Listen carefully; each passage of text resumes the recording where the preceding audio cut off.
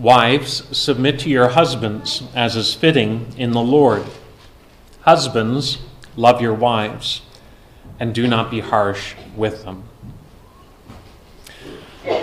Over the last number of weeks, we have been asking the question, how does the message of the gospel change the way that a person lives? How does the message of Jesus make any difference in the way that a person lives? And we've been asserting that it should. And that's how the Bible itself speaks about it. That those who have come to believe in the Lord Jesus have moved from death to life. They have been made alive by the grace of God. But Paul also explains that those who have come to believe in God's grace, it transforms the way that they live. That's why Paul said that they are to set their minds on things that are above. That they are to live with reference to the fact that Christ has ascended into heaven and that Christ will return. That their Savior is Lord now and that their Savior will return. And that is to be a paradigm for all of life. They now live their lives under His will and with the hope of His return. And so Paul has been explaining how all of what God has done now shapes the way that they live. It would be false then to come to the Bible and to just think that the Bible is just a moral code, that it's just a bunch of practices that people do to feel holier than thou. Rather, it is the transformation of God's Spirit in a person as they come to know the living God. That's why Paul is saying therefore so often in Colossians 3. He's anchoring everything on what God has done and now how it is to shape the way that they live. And much of what Paul has been saying in this chapter, you notice that he's been saying that it involves how we live now in light of God's grace. They are to put off certain sinful vices, sexual immorality. They're to put off the anger, the malice, the slander, the obscene or the abusive talk that once characterized their life. And now they're to put on the likeness of Christ, seeing that their life is hidden with Christ. They are in Christ. Their life belongs to Christ and is found on the basis of Christ. They now are to resemble Christ's likeness in the way that they live. They're to put on humility and kindness. They're to put on patience and compassionate hearts. But notice that so much of Colossians 3 here has been talking about very generally, how do we treat one another? How do Christians live in this world? And Paul has been arguing there's a certain Christ-likeness, a certain aroma about how they are to live that is to characterize them. But this morning we are now coming to a new section. We're coming to a section verses 18 into chapter 4 down to verse 1. A section that is dealing with a more narrow aspect of our life. How does the gospel actually shape the way life is lived in the home? Sometimes this is called the household codes. And in these verses here, you'll notice that Paul is talking about different spheres, different relationships that exist in the home. The relationship between husband and wife, the relationship between fathers and their children, and the relationship between masters and their servants. And Paul is going to comment on how the gospel shapes every aspect of our life, including the everyday aspects of home life. It's worth noting that Paul is not the first person to talk about these spheres of relationships. There are many people, many philosophers, many writers from the ancient world who commented on how the home is to be worked out. What should be characteristic of the relationship between husband and wife? What should be the relationship of parents and children? What should characterize the relationship between masters and their servants? You can look at many of the Greek philosophers, people like Aristotle, and they would comment on this. But as we come to look at this passage this morning, it's not that Paul is being novel in talking about these relationships, but rather Paul is now coming to these relationships and saying we need to look at them through a Christ-centered lens. We need to look at them through the lens of the gospel. And when we do, it changes everything about how it's worked out. And so this morning we want to zero in first on the relationship between husbands and wives, to see how marriage is shaped by an understanding of God's grace. And we want to see that because God's grace has been made known in the Lord Jesus, husbands and wives are to honor the Lord Jesus in the way that they treat one another. We want to then restrict ourselves this morning to verses 18 and 19. And we want to think about these two verses in two thoughts. We want to think about the calling of wives and the calling or the responsibility of husbands. Well, first, we see the description that is given to wives in verse 18. It says, "Wives, submit to your husbands as is fitting in the Lord." The word submit is a word that is going to generate all kinds of responses. But it is a word that means to come under the authority of another. That is how it was used outside the Scriptures, but it's also the way that it is used in the Scriptures as well. Paul will use the same word elsewhere, speaking about the Lord Jesus. In Ephesians, he will say that God has put all things under the feet of Christ. He uses the word God has submitted all things under the feet of Jesus, meaning by that when Jesus rose from the dead, he ascended into heaven, and that he is now reigning with authority over all things. All things have been put under him as the mediator, as the Redeemer King. And so Ephesians and elsewhere in Scripture, this idea of submission is recognizing an order of authority. It is recognizing that there is an order to how relationships are to be governed. And Paul is using that same language now as he comes to the sphere of marriage itself. Now, that idea will offend and upset many people. And maybe it upsets you this morning to hear this language of submission. Submission sounds so demeaning. It sounds offensive to us because we don't like the idea of coming under anyone's authority. We think of liberation as being free from any restraint. And we think of asserting oneself as the height of one's own dignity. To assert oneself is all important. But as we come to think about what Paul is saying here, what the Scriptures are saying here, under the leading of the Spirit, it's important that we dissect what is being explained here about submission. One, submission is inescapable. Every one of us lives in submission. We live in a social world where we relate with other people.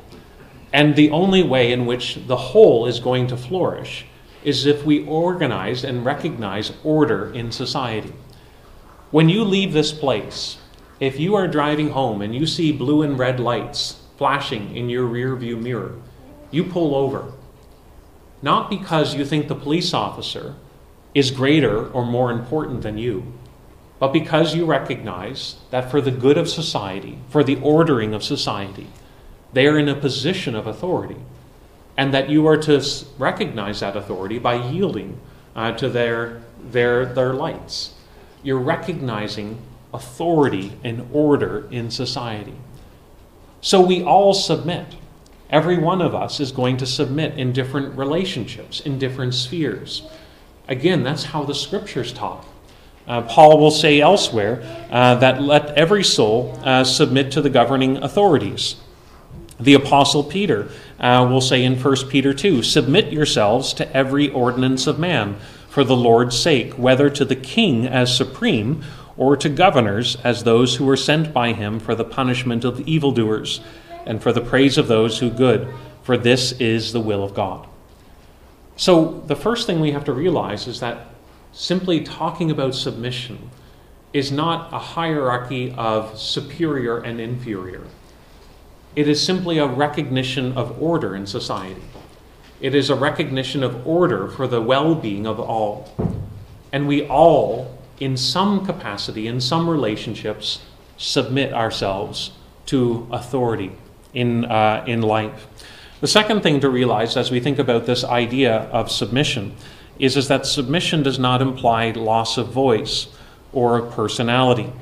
When Peter said that, submit yourselves to every ordinance of man, whether to the king or to the governor, who is sent to punish the evildoer. When you stop and think about what Peter is saying, we are to yield to those who are in positions of authority in our civil sphere.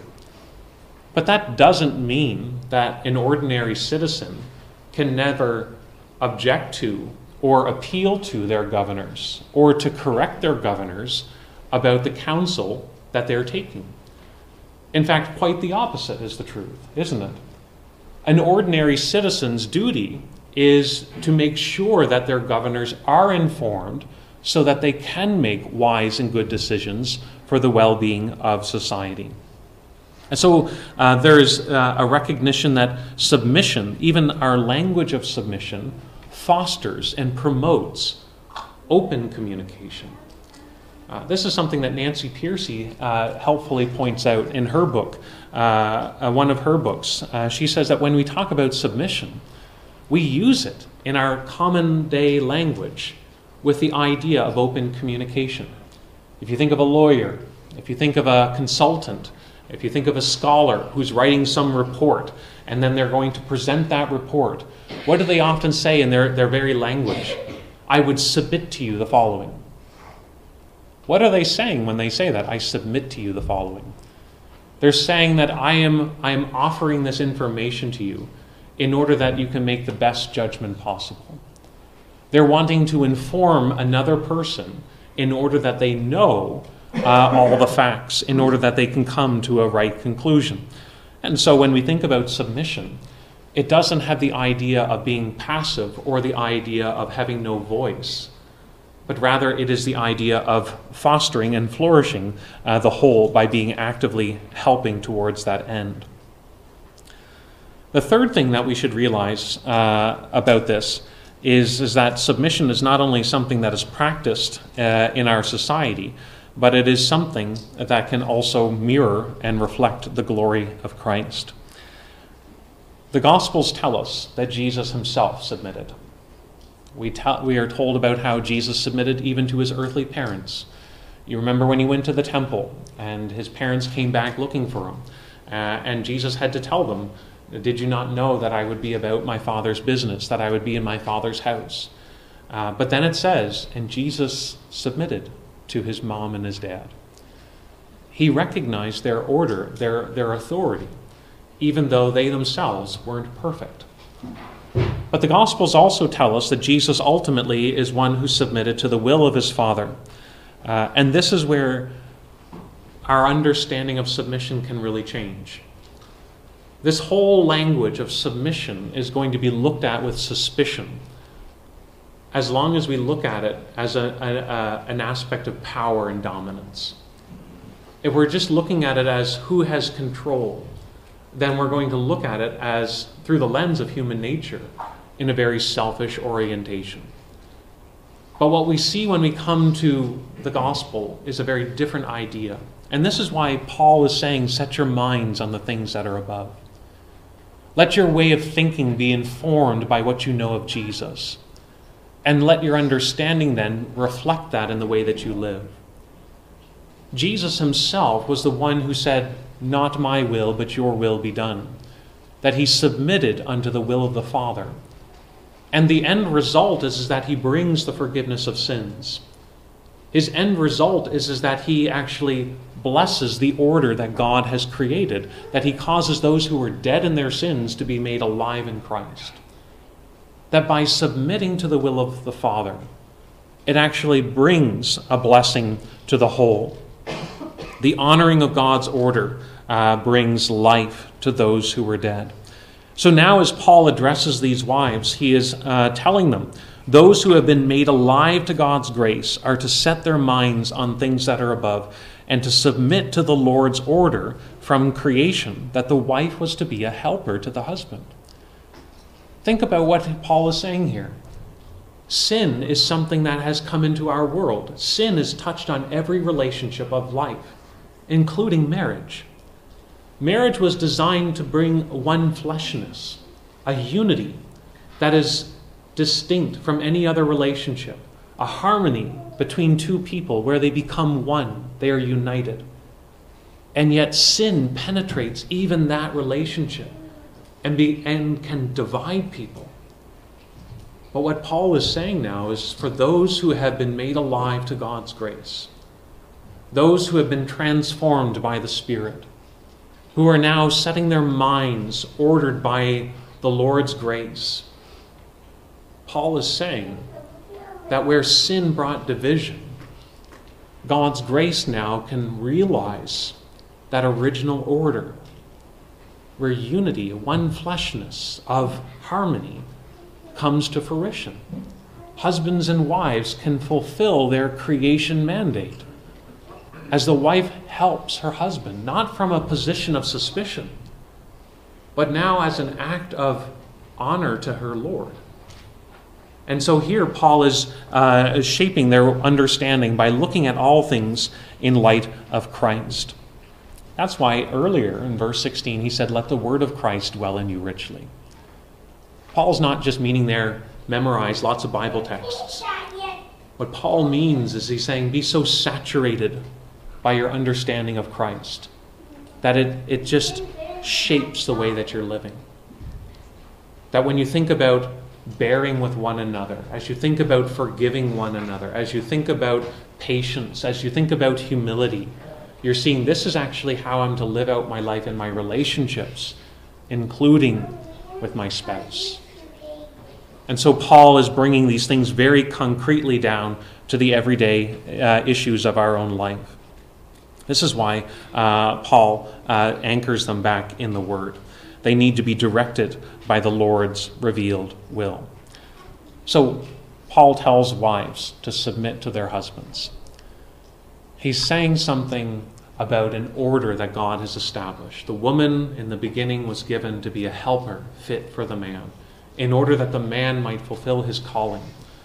That as they work in conjunction with one another, with one common goal, they will flourish. Sin brought that division.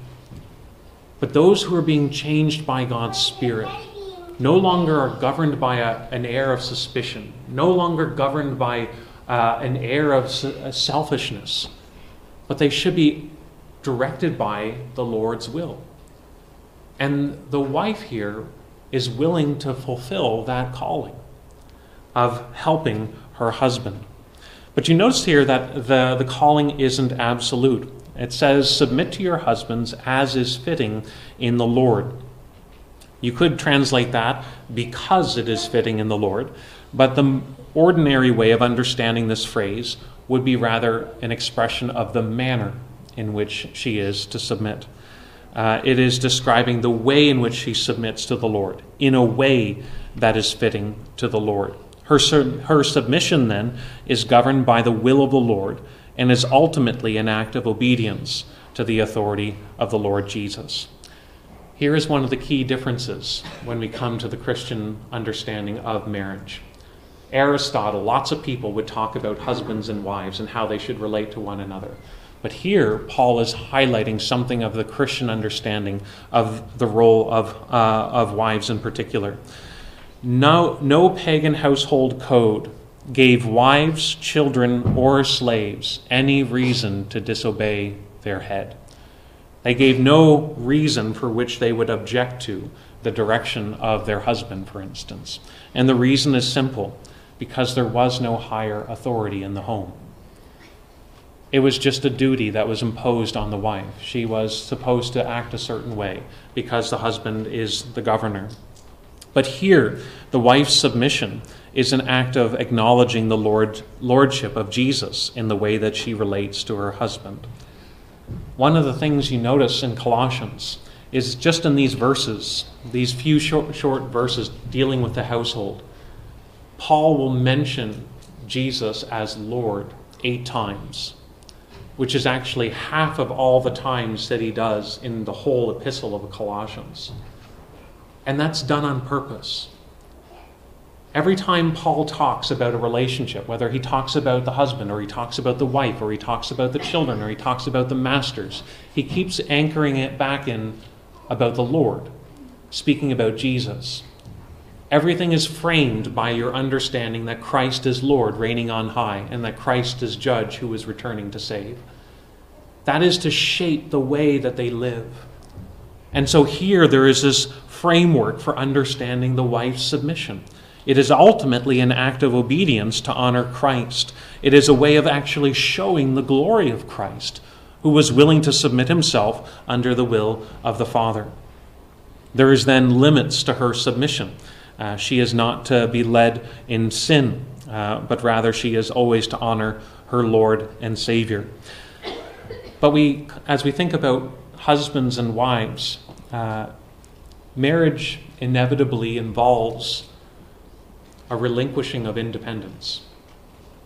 Marriage is not simply two people living together and pursuing their own goals, but rather there is a giving up of self-focus in order to aim at something greater.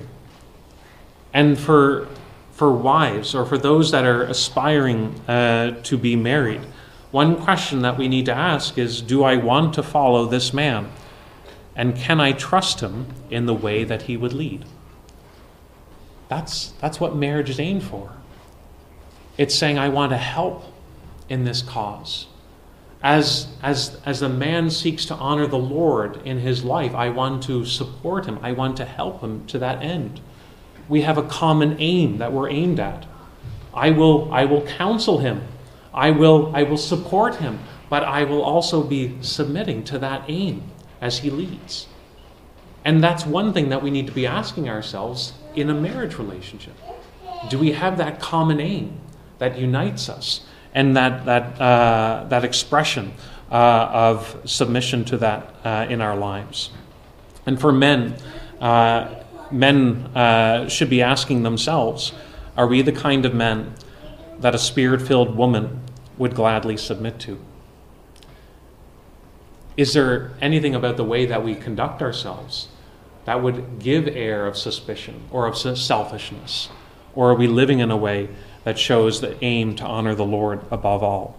So we have the calling of wives here, a calling of submitting to their husbands as a way of honoring Christ in a way that is fitting in the Lord's sight. But there's also the calling of husbands. In verse 19 it says, "Husbands, love your wives, and do not be harsh with them. Just as a wife is under the authority of Christ, so too the husband is also under the authority of Christ." And you might expect that if Paul said wives are to submit to their husbands, you might expect the corollary to be, husbands, rule your wives. That's not what Paul says. The husband's job is not to demand submission from his wife. The husband's job is to love his wife. The husband's job is to care for his wife, to show forth the love of Christ in the way that he lives. He's commanded to love his wife. That's going to sound strange to our modern ears because we think of love as just a feeling. People talk about falling out of love. And then when they fall out of love, when they don't have the same feelings that they once had, they feel like the most honest thing they can do is to simply go their separate ways. But you notice that when the Bible talks about love, love is a commitment of the will that is expressed in actions. That's why Jesus could say, "If you love me, you will keep my commandments." It is a commitment that governs how one lives. It is a commitment that flows into action. And those actions cultivate and protect the feelings. But love is governed by something more binding than something as fluctuant as our feelings. And so here Paul is telling husbands of their responsibility. They are commanded to love their wives. They are to show that commitment towards their wives to care for them. Again, this is showing a concern for their wives as they would be concerned for their own needs. That expresses that one fleshness. The two become one. They are just as concerned for their wife as they would be for their own self. But more than that, the husband's calling is to show or to picture their understanding of the love of Christ for his church. The scriptures tell us that there's a mystery behind marriage. That marriage is meant to show forth the love of Christ for his church. And so as here it says, husbands, love your wives, husbands are to love their wives as Christ loved his church and gave himself up for her in order to sanctify her.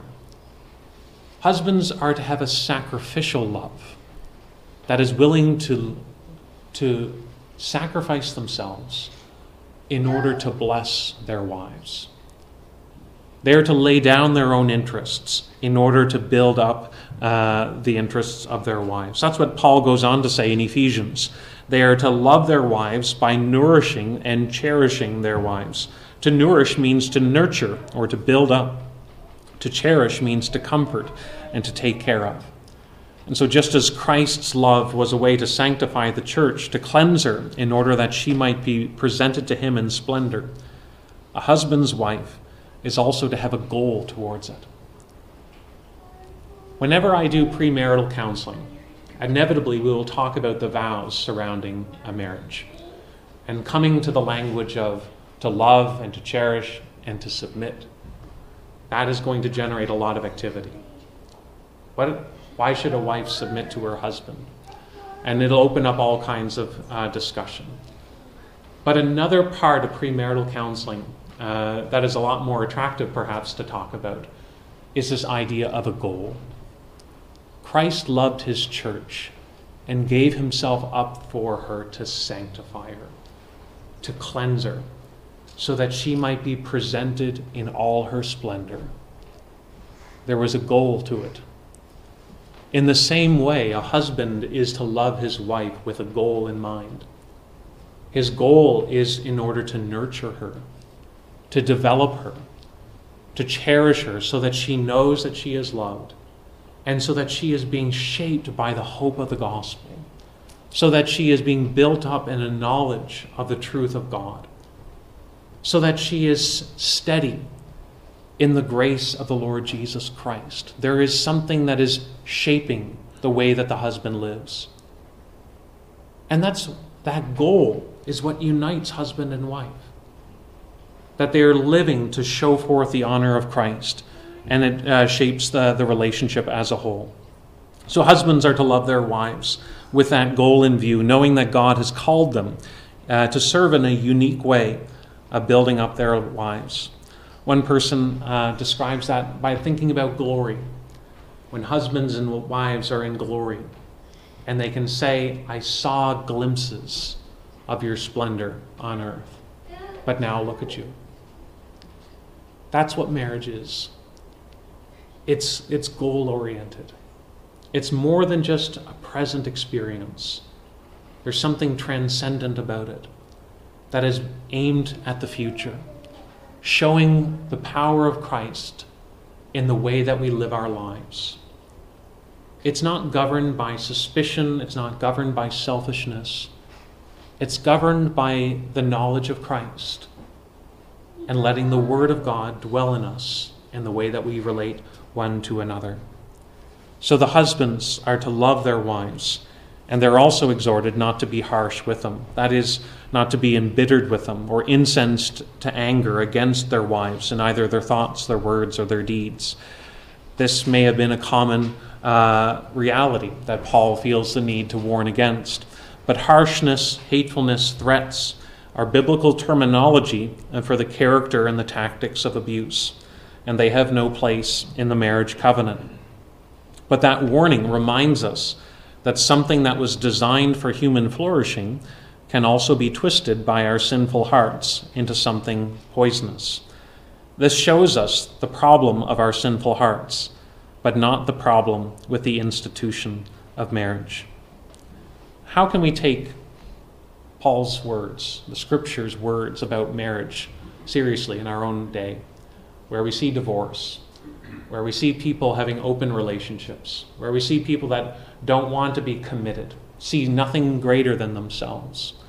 How can we see marriage as something important when we see so much shortcomings in it? Paul is directing us to think in light of Christ, not living selfishly, not living suspiciously, but rather letting the word of Christ dwell in us. When we know what God has done in Christ, we can see an aim greater than the sum of parts. We see an aim that is greater than my own comfort.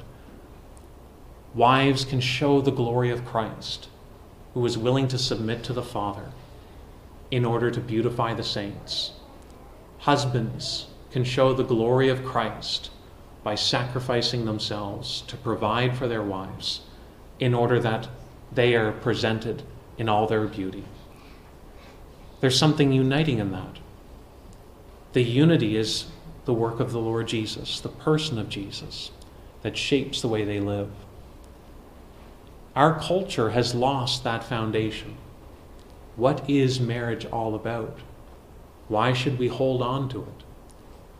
Whether you're married or not married this morning, we should see marriage as something important because it's picturing to us the grace of God. A God who sent his Son to lay down his life for his bride. A God who is committed to his church, and a God who will beautify his church for eternity.